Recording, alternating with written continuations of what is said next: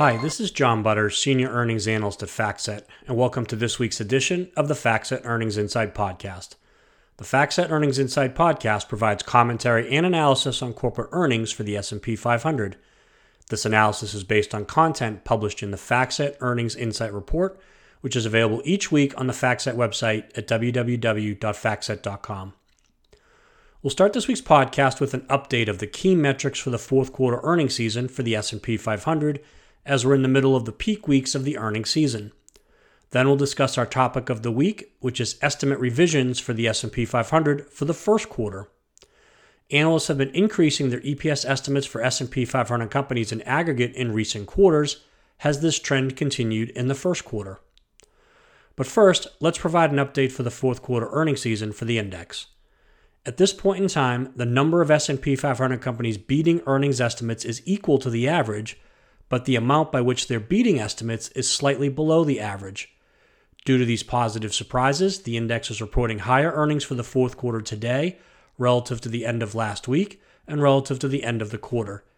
The index is reporting year-over-year earnings growth above 25% for the fourth straight quarter and earnings growth of more than 45% for the full year. These above-average growth rates are due to a combination of higher earnings for 2021 and an easier comparison to weaker earnings in 2020 due to the negative impact of COVID-19 on a number of industries. Overall, 56% of the companies in the S&P 500 have reported actual results for the fourth quarter to date. Of these companies, 76% have reported actual EPS above estimates, which is equal to the 5-year average of 76%. In aggregate, companies are reporting earnings that are 8.2% above estimates, which is slightly below the 5-year average of 8.6%. Due to these positive EPS surprises, the index is reporting higher earnings for the fourth quarter today relative to the end of last week and relative to the end of the fourth quarter. The blended earnings growth rate for the fourth quarter is 29.2% today, compared to an earnings growth rate of 24.3% last week and an earnings growth rate of 21.3% at the end of the fourth quarter back on December 31st. Now, when we use the term blended, we're referencing that the growth rate combines actual results for companies that have reported and estimated results for companies that have yet to report. Positive earnings surprises reported by companies in multiple sectors, led by Amazon.com in the consumer discretionary sector, were responsible for the improvement in overall earnings for the index during the past week. At the company level, the top contributors to the earnings increase for the week were Amazon.com and Alphabet. Positive earnings surprises reported by companies in the consumer discretionary, information technology, and financial sectors have been the largest contributors to the overall increase in earnings for the index since the end of the fourth quarter. At the company level, the top contributors to the increase in earnings since December 31st are Amazon.com, Apple, Alphabet, Microsoft, Wells Fargo, ExxonMobil, and JP Morgan Chase. If 29.2% is the actual growth rate for the quarter, it will mark the fourth straight quarter of earnings growth above 25%. These unusually high growth rates are due to a combination of higher earnings in 2021 and an easier comparison to weaker earnings in 2020 due to the negative impact of COVID-19 on a number of industries.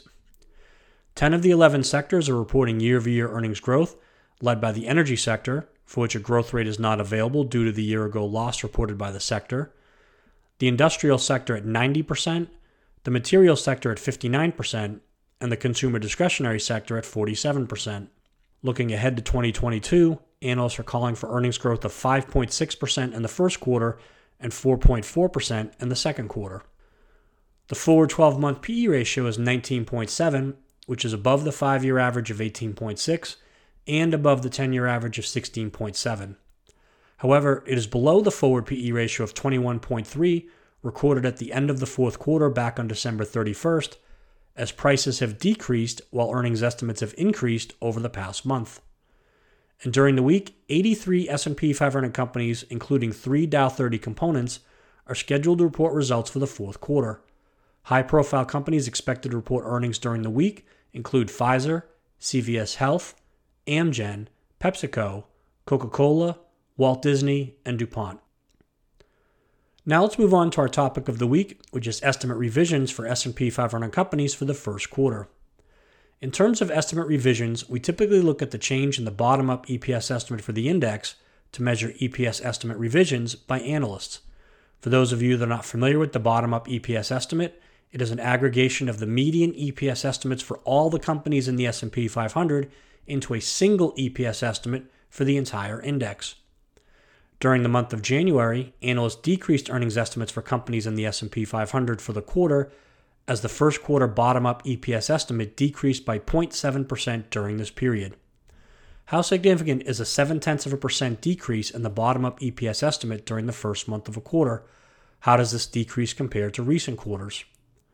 Well, in a typical quarter, analysts usually reduce earnings estimates during the first month of a quarter. During the past 5 years, the average decline in the bottom-up EPS estimate during the first month of a quarter has been 1.3%. During the past 10 years, the average decline in the bottom-up EPS estimate during the first month of the quarter has been 1.9%.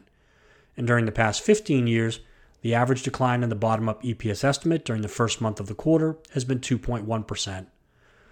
Thus, the decline in the bottom-up EPS estimate recorded during the first month of the first quarter was smaller than the 5-year average, the 10-year average, and the 15-year average.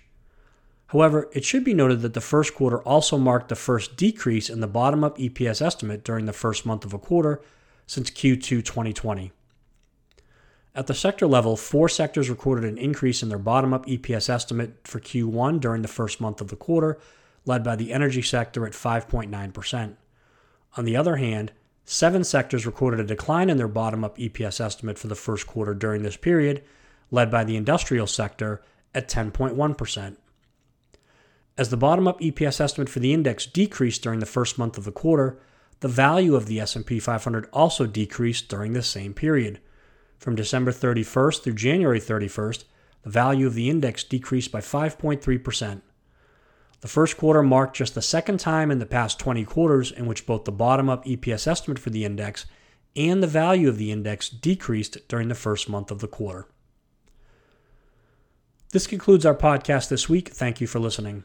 For more information on the topics discussed today and other market-moving trends, please visit the FactSet website at www.factset.com and check out our full FactSet Earnings Insight report, our FactSet Insight blog, and our StreetAccount podcasts. And of course, stay tuned for next week's edition of the FactSet Earnings Insight podcast.